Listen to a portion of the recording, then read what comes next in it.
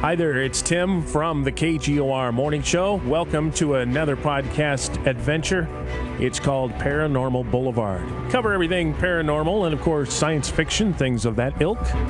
And we welcome Ted Poole to the program. He's with Crossroads Para Investigations. And Ted, welcome back to the show. Have you had any memorable investigations since we last really spoke in 2012? Not really. We kind of entered into a phase where everybody was too busy. It happens to a lot of teams. You know, you just don't have a lot of leads anymore. They're kind of closing up on you.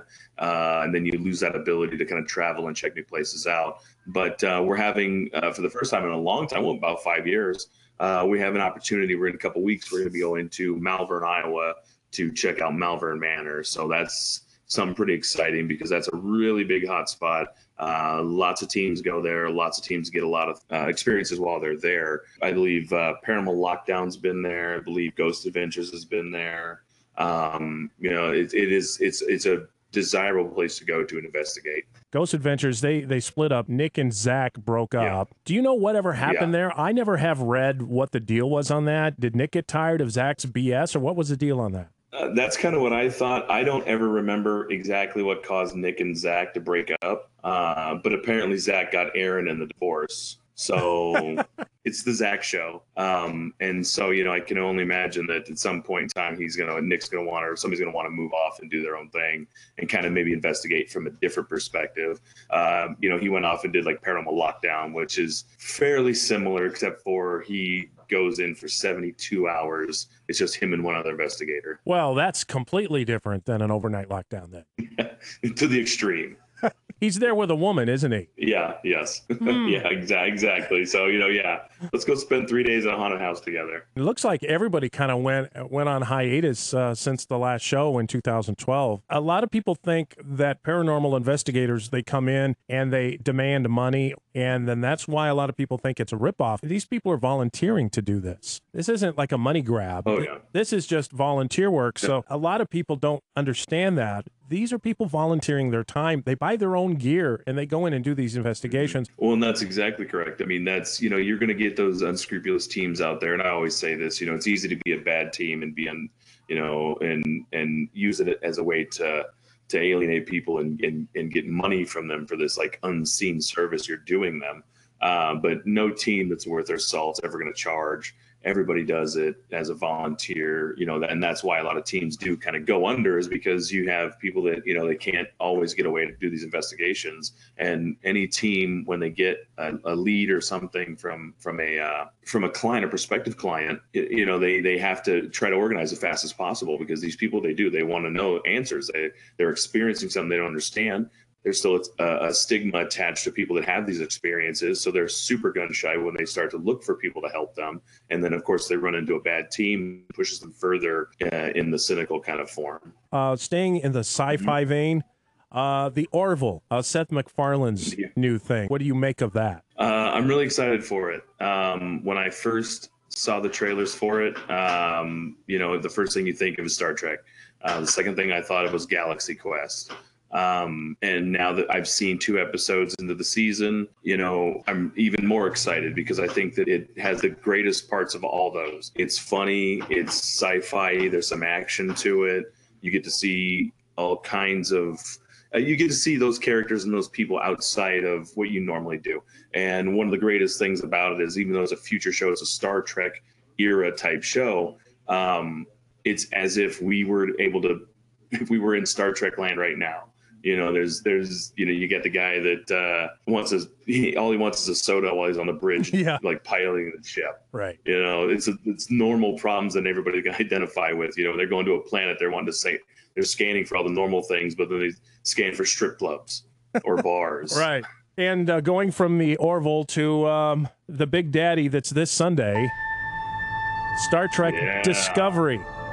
So now here is something that has been cooking for years and years. They wanted to, the hilarious thing about this to me was they were going to release Star Trek Discovery, I believe it was last May. And they lost their own notes and they didn't realize contractually with each other that they could not release a Star Trek movie and a Star Trek series within 6 months of each other. So they almost had to sue themselves. So then Star Trek Discovery got booted until this Sunday because of the movie that came out. That's hilarious. That's not a good start for CBS. It isn't, and this is, I think, as much as a Star Trek fan as I am, I still think this is a gamble.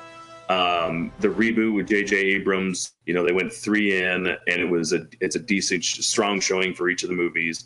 Loved the direction they were going in, even with the new stuff. But you have CBS rolling the dice on a primetime Star Trek show again. I'm more concerned now. The first episode of Star Trek Discovery is going to be on CBS this Sunday night at 7:30, give or take, depending on how late the NFL game runs. So it'll be around that time. Mm-hmm. So make sure that you give your DVR ample time. But then you're not going to set your DVR anymore because after that, it's only going to be online on CBS All Access. And that's about $5-6 a month. And you can get to CBS All Access if you're Roku, your Xbox, new Xbox One. Xbox One, Xbox One X are coming out now. Yeah. Right, the X. I think CBS is rolling the dice because the original Star Trek is 50 years old. That's putting these people in their 60s, true fans when it first came out, and they're not going to be into streaming, and they're not going to get CBS All Access. No. I think you're right. I think you're going to see a fall off with the older fans. They're going to feel a little alienated because they can't watch the show because they're not as technologically forward as some of their other family members or grandkids, whatnot. But I think that there's a lot that, like you said, it's still up there as sci-fi franchises or empires that we've seen. So I think that on that respect, it'll do okay. I just think that you have to give it some time. For some reason, sci-fi TV shows, I think, are some of the hardest ones to get people to kind of bite on.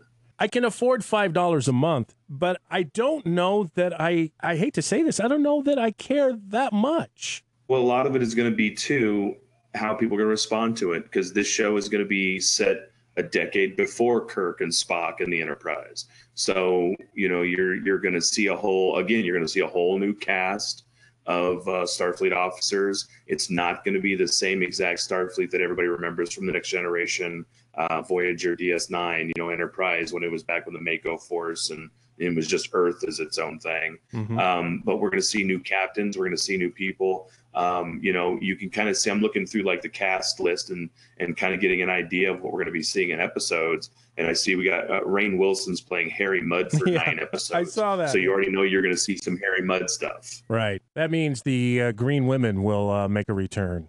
The Orion slave girls that were Captain Kirk's favorite. Right. But yeah, so I think it's going to end on how strong of a showing it's going to be with its premiere. I really am excited. Movie quality from what I've seen as far as the trailers go. Jason Isaacs is going to be a big powerhouse, I hope.